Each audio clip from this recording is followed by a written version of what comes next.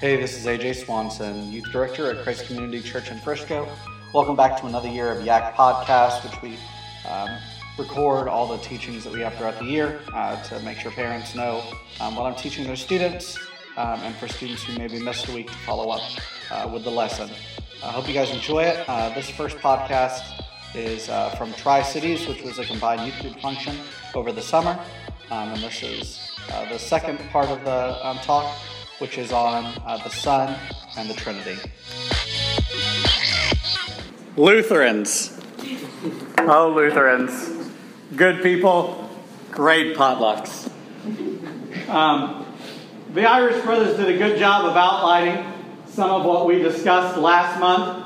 If you haven't caught on by now, we're talking about the Trinity this summer. Last month we covered the Father. Today we're covering the Son. And next month we'll cover the Holy Spirit. So what is a working definition of the Trinity? One that will help us begin to grasp the concept. And that is this. There is one God eternally existing in three distinct persons that are all fully and co-equally God. Sometimes knowing what something doesn't mean will help us determine what it does mean. So let's chip away at the rock and see the sculpture underneath. We do not mean, when we talk about the Trinity, we do not mean tritheism. So what is tritheism? We discussed it a little last month. Who wants to give it a shot? Not Andrew Simmons. Andrew Ridge. Andrew Ridge. Another Andrew. There are three gods, not one God. Excellent. So the doctrine of the Trinity does not mean we believe in three gods. This is not the Zelda series. We do not believe in a Triforce. We do not believe in Yin Yang and his brother Plang. We believe that God is one God. Uno Gado, for those of you that speak Spanglish. One God. We do not mean modalism, Patrick. We do not mean modalism. What is modalism? Or give me an example of modalism. Not Andrew. I'm going to call on somebody to give me an example of modalism if you're not going to tell me. And if you look down, you're the first one I called. I'm a former teacher. Anyone want to give me an example of modalism? No. Timothy. Thank you. What is an example of modalism? I get confused with the other one. Give it a shot. Then I might give you the correct answer to the other. Is it the one where... Timothy, believe that you. This is the one where they're not the Father just as different, showing himself as different people. Boom! Excellent. Everyone give Timothy a round of applause. Last month, Andrew used a math analogy of a one-man show. As a theater major, I've been there. They're terrifying. Where one person comes on and he plays the role of the father. No, clean your room. And then the son comes on the stage like, I don't want. And then the mom comes on stage and it's like, just let him get away with it. And it's just this show that's happening. It's not God showing up as three different modes. Modalism. Okay? The other way that modalism is most frequently analogized, I think made up two words there, frequently analogized is in the water analogy. Well, the Trinity is like water in that sometimes it's ice, and sometimes it's gas, and sometimes it's a liquid. Solid, man. Okay? So we're not saying that. We're not saying it's modalism. God is not playing different parts. We do not mean, and this one's a definitely made up word, subordinationism. Okay? We do not mean that God is subordinate to one another. They are co-equal. Jesus is at 99% God, and the Holy Spirit is at 98% God. Everyone, the Father, Son, and Spirit, is 100% God. Similar to the Son analogy Patrick dropped, they aren't created by the Father. Okay? That's false. That's Arianism, Patrick. Okay? However, that does not mean that they don't function in a way in which they're willing to follow one of the persons. I like how Andrew put it last month, so I'm going to steal it verbatim. The Father acts in somewhat of a leadership role in the Trinity. Even though he isn't better than the Son and the Spirit, he functions as a leader of sorts, as a human father does. The Son functions in a way similar to the way a human son does. the Father sends him, and he goes and does his Father's will. Not because he is less than the Father, but because he loves the Father, and he is the Son of the Father. And the Spirit proceeds from the Father and the Son to do the will in all of creation, because the Spirit is the Spirit of the Father and the Son. So, we will discuss the role of the Son, why that's important, and how that brings you into a relationship with the Trinity today. So let me pray for us, okay? And we'll get to work. Father God, as we discuss subjects that many of us are convinced belong only in a seminary classroom, I ask that you make this personal for us today. That we understand why the Trinity model that you have shown yourself to be relates to our lives and how it invites us into relationship with you. Lord, I ask that we're honest with our hearts, honest with where we are willing for us to follow you. Lord, that we would cling to Jesus, cling to the cross, and because of it, cling to you, Father. In your Son's name, amen. So I have one gift. And that is a loud voice. It carries whether I want it to or not. Even before professional theater training, if I was in a room with about 2,000 people in it, 2,000-seat auditorium, they could all hear me. They never had an issue with that. I've been a soccer coach for over a decade. I have never, in my decade of coaching soccer, yelled out an instruction to one of my players on the field and then looked at me from across the field and go, never. They know my voice. I've done numerous events, whether weddings, shows, coffee house performances, camp conferences, where the sound system has went out for one reason or another, and I didn't miss a beat. Why? Because I have one gift, and that is an obnoxiously loud voice. My children know where I am in the house the moment I open my mouth. They know me by my voice. My volume will probably be the last thing to go sometime long after my body and hopefully just before my brain. It's powerful. It can fill a room, it can set a tone, and it's recognizable. If you ever watch a video with me in the audience or in the background and you hear me laugh, no one questions whether, who is that? It's a really weird laugh. No one. Everyone knows it's AJ. Everyone. My voice, for many, defines me. I know that's how my eldest son, Stephen, first knew me. While he was in my wife's womb, I would talk to him. I would sing to him. I would ask him questions. As a good Presbyterian, we would review catechism. We would discuss the story arcs of Star Wars. You know, the good things that fathers are supposed to do with their children. My eldest son, Stephen's birth, though, was not easy for my wife. The boy was late, and my wife's doctor was about to go on vacation. Coupling that with a baby that was measuring almost 10 pounds for my petite wife, we were ready to evict the little booger from the womb.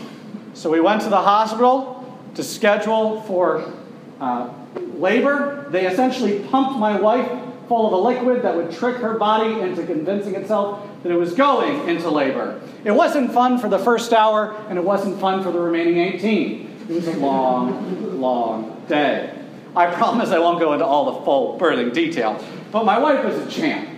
And the last 3 hours, if you've ever labored before, which I'm sure most of you have not, there's pushing involved. So she pushed for the last 3 hours. And about an hour into the ordeal, it was discovered that my wife responded better to me counting during the contractions than she responded to the nurse. So every time there's a contraction, I'm sitting there going, 1, 2, 3, to help my wife know when to push and when not to push. Well, so it's 2 a.m., we've been laboring for 3 hours, and by we, I mean I've been counting vigorously for the last 2. Stephen is about to arrive, and we were literally on the last push. I'm supporting my wife, and she is using my arms to stable herself, and I count. 1, 2, 3, 4, 5. And a strange thing overcomes me. I suddenly am very, very dizzy. You see, one of the things they constantly tell women while they're in labor is to breathe. They don't ever direct that instruction to the husband. But I had been counting, aka losing my breath, for the last 2 hours during every contraction. So, again, nurse didn't remind me to breathe, touch selfish. By the time we got to 5 on the last push, I finished by saying, 4, 5. I'm getting dizzy. And like clockwork, the second worst tossed me aside into the fake lazy boy in the corner, and she finishes saying 6, 7 while throwing me a wet towel and ice. Baby Stephen cries for a first time. I mumble loudly, remember it's my gift. Stephen's okay. Corey, are you okay? And she yells, I'm alive. And so for the first 5 minutes of my son's life outside the womb, I'm sitting in a corner chewing ice cubes, literally catching my breath with a damp towel over my head, while the nurses attend to my exhausted wife, who is receiving supplemental oxygen, by the way. I'm a little jealous. While a son who has clearly inherited my lungs screams in the corner. So about after 5 minutes, I stumble and work my way over to Stephen, who is still screaming for the family down the hall. And I lean over to the little guy and I say, shh. It's okay, Stephen. Daddy's here. Shh. He calms right down. He knew me because he heard my voice. He knew me because he heard my voice. He listened to me because he trusted my voice. And that is the role of the Son, to listen to the voice and the will of the Father. In other words, he recognizes the voice and readily obeys it. So why is this important? Why is understanding this aspect of the Trinity so important? And it's because the Son does what we refuse and choose not to do. It's because the Son does what we refuse and choose not to do. He listens to the will of his Father, while we struggle to listen, or outright choose to run from the will of the Father. It's been that way since the beginning. In the garden, Adam and Eve heard the voice of God, and they knew God. But at some point, their own voices and the voice of a serpent clouded their ability to trust God, and they ignored the will of their Father. For their sin, they were cast outside the garden, and to our understanding, no longer heard the voice of their Creator. God the Father would instruct the Old Testament figures about floods, about the stars in the sky, about dreams from bushes on mountains, and those who obeyed the will of the Father were met with rewards. And those who didn't were limited to seeing the promised land from a distance.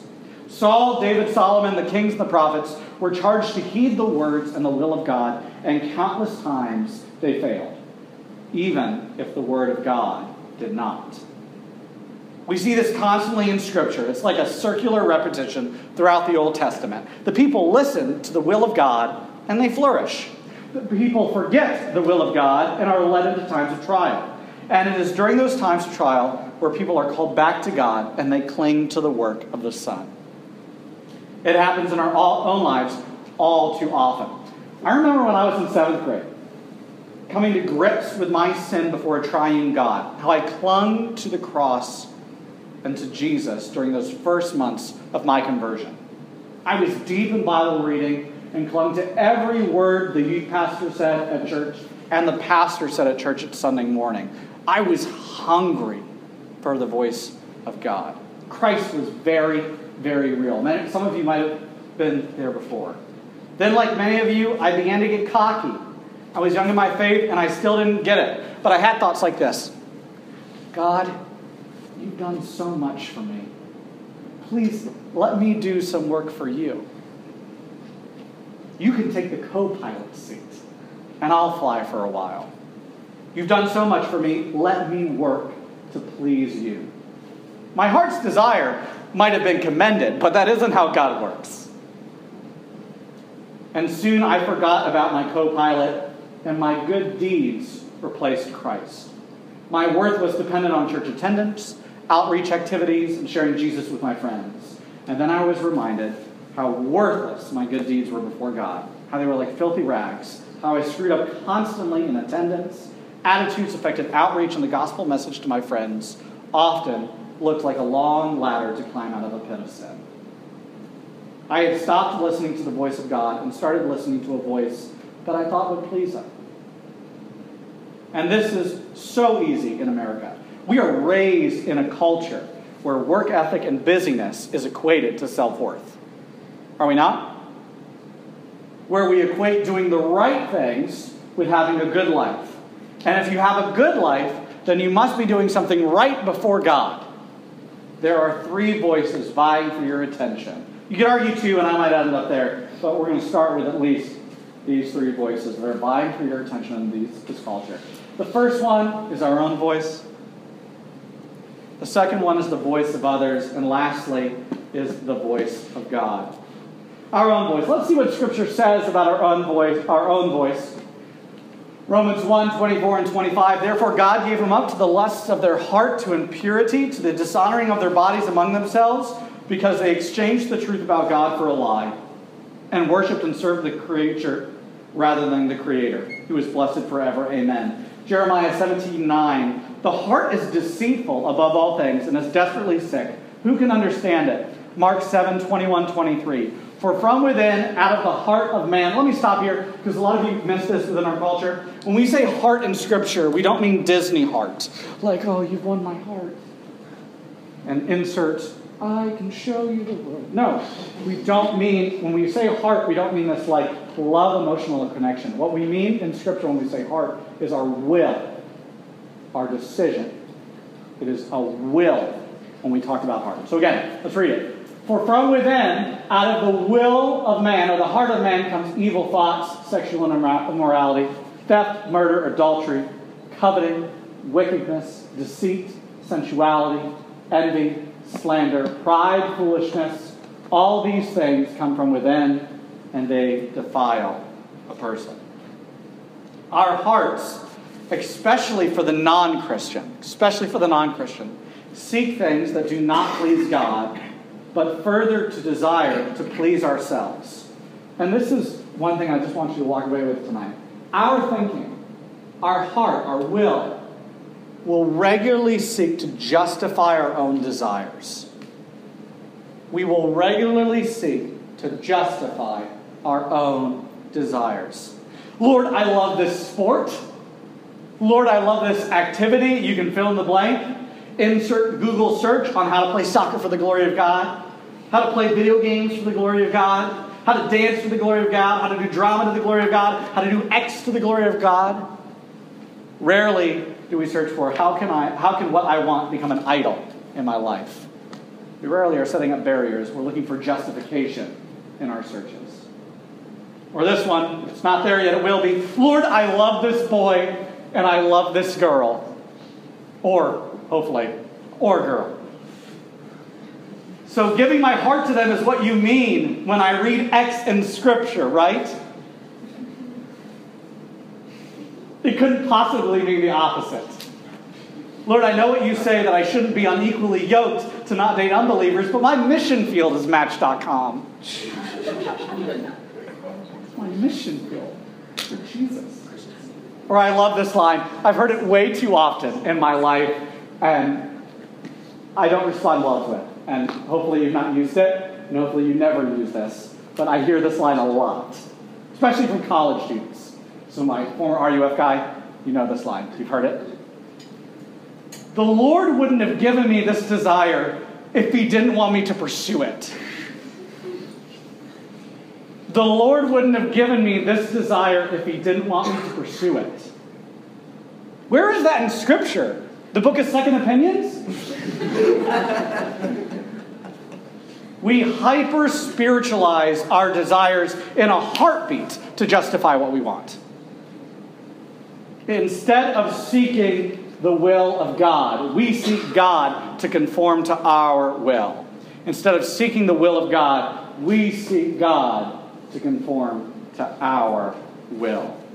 And that way we do not act like the sons and daughters that we are called to be. The Son, however, listens to the will of the Father.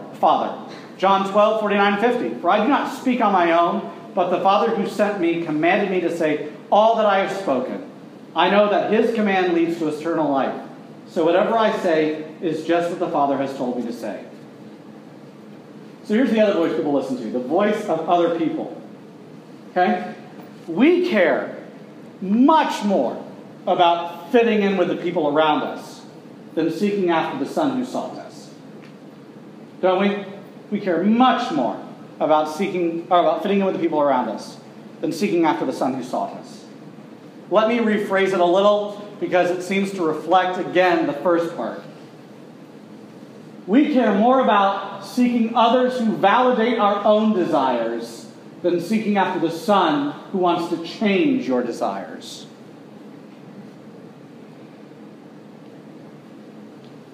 We care more about seeking others who validate our own desires than seeking after the Son who wants to change your desires.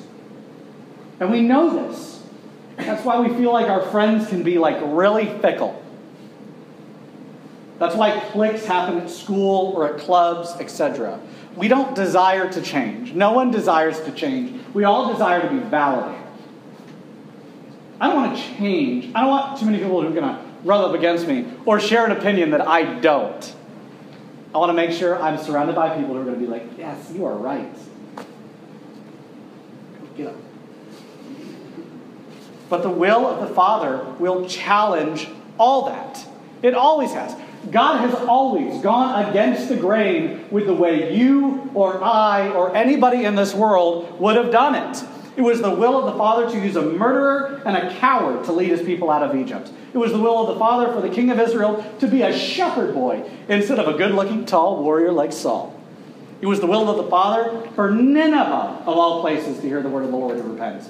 It was the will of the Father for Joseph to be sold into slavery, only to be able to save the people of Israel from famine. It was the will of the Father to send his Son to die in our stead so that we can have a relationship with him, even though we have nothing to offer. The Father, Jesus, the Spirit have always gone against the grain about the way we think it should be done. Why? Because we're not following the will of the Father. We're more likely to follow our will. You see, that's the whole point. That's the crux of the matter, is that we follow our desires only to be led to destruction, to stress, to emptiness, because we are not created to serve the self. We are not created to serve the self. In an I-blank culture, iPhone, iPad, I-whatever culture, we are not created to serve the self. We were created to listen to the will of our Father. But because we have failed, the Son comes to do what we could not, so that we could be brought into unity with the triune God. We are convinced in America that we can have it all. We're convinced in America that we can have it all. And it's because you live amongst the 1% in the world. And most of you literally do have it all. You're gifted a car, a phone, a room, 3 meals a day. For some of you people who are growing the right way, 4 and 5 meals a day. Opportunities to join whatever sport or club you want. Many of you will get to go to any college you want. So what's the need for God? Why should I listen for his voice when I can pretty much get everything I need? The world tells you you can be whatever you want, whomever you want, with whomever you want, play whatever you want, watch whatever you want, own whatever you want, because I am the center of your desires, instead of I am being the center of your desires. The focus for most of us is me. What can I do today? Who can I be today? Who can I hang out with today? Instead of who would I am have me to be? Who would I am have me do today? Why do I need the voice of God when I can text a friend for their opinion and ignore his words when I can click the next level of whatever game on my phone I want to play? I can distract myself real quick and get validation, all here. We are biblically illiterate and we wonder why we can't hear God. Of course you can't hear God. Many of us think meditating on Scripture is sitting cross-legged on a yoga mat that says Jeremiah 29:11 while humming the latest Christian radio hit. That's what many of us are convinced Christian meditating is. And we think that's spiritual living. We think that's spiritual living. Many of you don't have peace because you've never listened to the voice of God. You haven't had a desire to follow His will. So when you're confronted with your sin, this is what you do.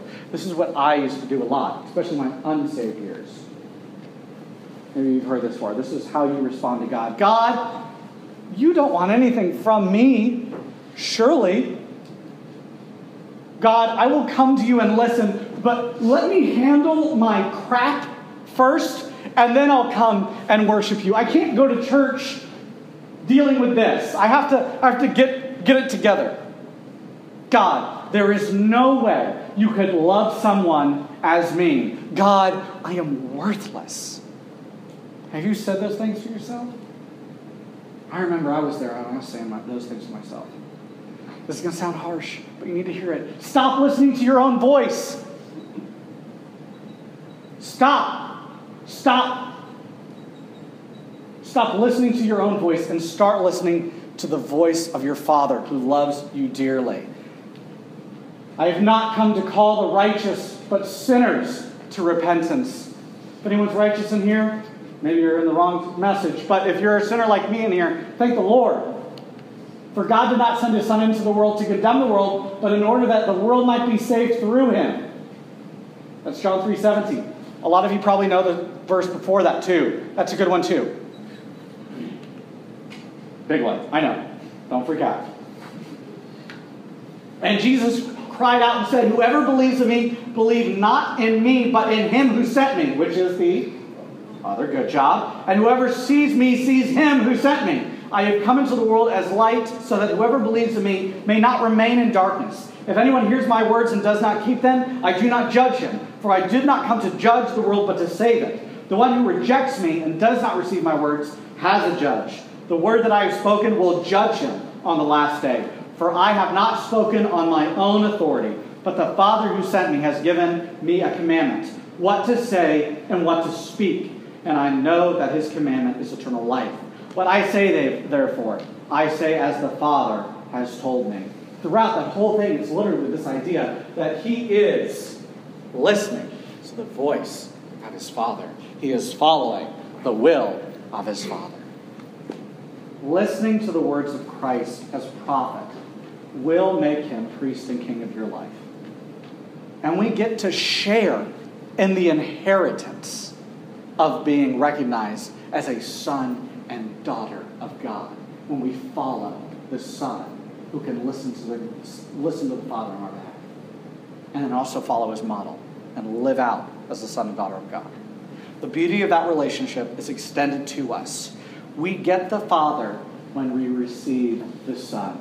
Some of you junior high kids have heard this message, not message, but this story recently. I'm going to end with this picture. I want you to get a picture. Okay? Years ago, there was a wealthy man, we'll call him the Count, who with his devoted son shared a passion for art collecting. Together they traveled around the world, adding only the finest treasures to their collection. Monets, Van Goghs, Picassos, and many others adorned the walls of their family's estate. The widower elderly man looked upon with satisfaction as his only child became an experienced art collector. The son's trained eye and sharp business acumen caused his father to beam with pride as they dealt with art collectors from around the world. As winter approached, war engulfed the nation, and the young man left to serve his country. After only a few short weeks, a father received a telegram. His beloved son was missing in action.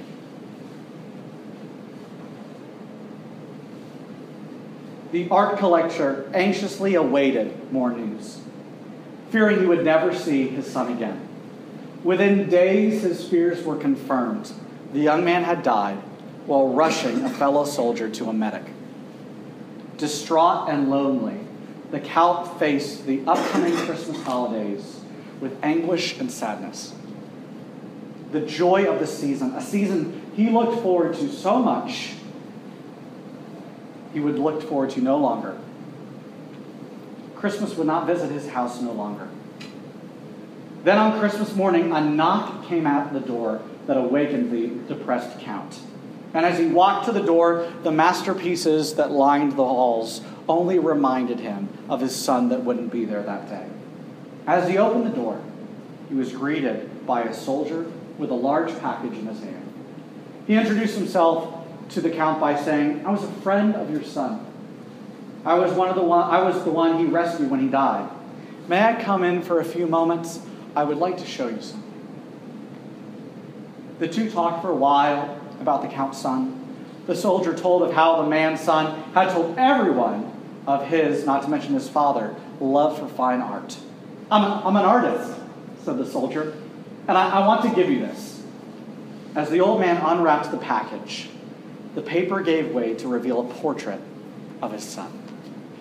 Though the world would never confuse this portrait for the work of a genius, the painting featured the young man's face in striking detail.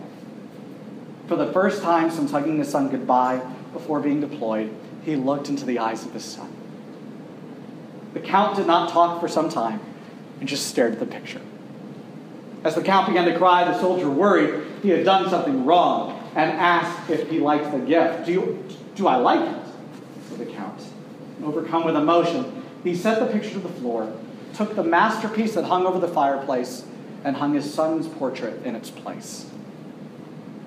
He thanked the soldier, and they spent the afternoon getting to know one another. The painting hung above the fireplace in the most prominent place in the estate, pushing aside the hundreds of thousands of dollars of paintings. When people would come to visit, he would start the tour of his house by showing them the work of the young soldier and talk about his son. And during the days and weeks that followed, the man realized that even though his son was no longer with him, the boy's life would live on because of those he had touched. He would soon learn that his son had rescued dozens of wounded soldiers before a bullet stilled his caring heart. As the stories of his son gallantly continued to reach him, fatherly pride and satisfaction began to ease the grief. He told his neighbors it was the greatest gift he had ever received. The following spring, the old man became ill and passed away, and the art world was lit with anticipation. Unmindful of the story of the man's old son, but in his honor, those paintings would be sold at auction. According to the will of the old man, all the artworks would be auctioned on Christmas Day, the day he had received his most famous and greatest gift. The day soon arrived, and the art collectors from around the world gathered to bid on some of the world's most spectacular paintings. Dreams would be fulfilled that day. Greatness would be achieved, as many acclaimed. I have the greatest collection. The auction began with a painting that was not on the museum's list, was not on the estate's list. It was the painting of the man's son. The auctioneer asked for an opening bid. The room was silent. "Who will open the bidding at $100? He asked. Minutes passed. 90? 80. Someone from the back yelled, "Get to the real pieces of art!" "No, this one must be sold first."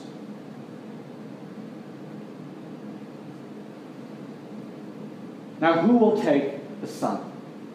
Finally, a friend, who was the gardener of the old man, spoke up.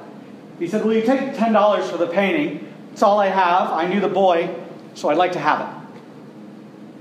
"I have $10. Will anyone go higher?" After more silence, the auctioneer said, "Going once, going twice, gone."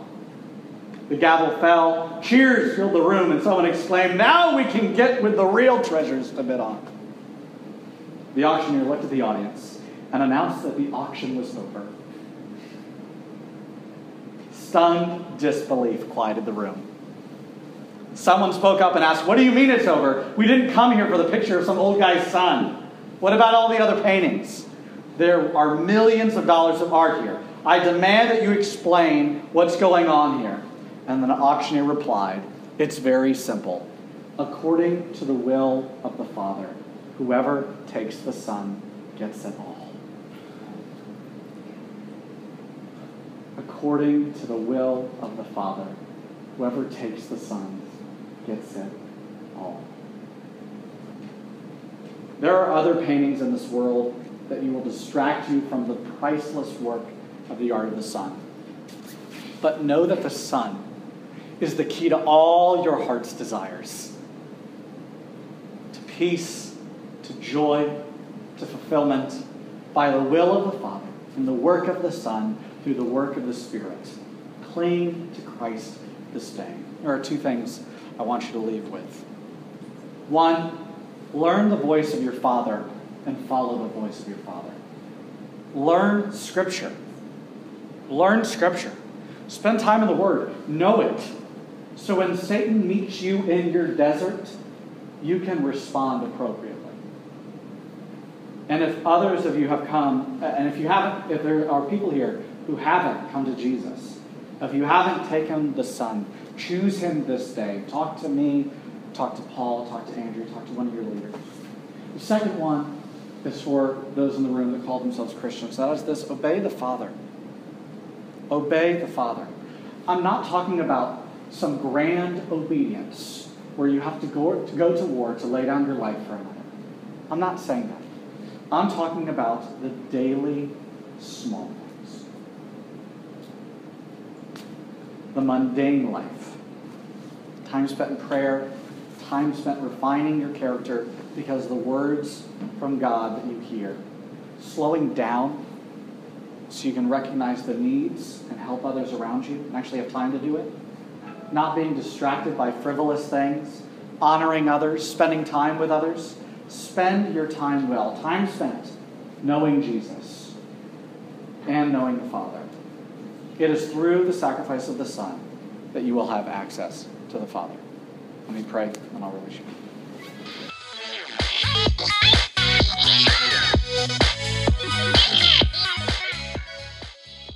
Thanks for listening to our Yak podcast. If you want more information on Yak, you can visit cccfrisco.org. Join us again in a couple weeks as we start our Vision series, and then we move to hermeneutics, and then a study of Jonah and Luke this year. Thanks for tuning in.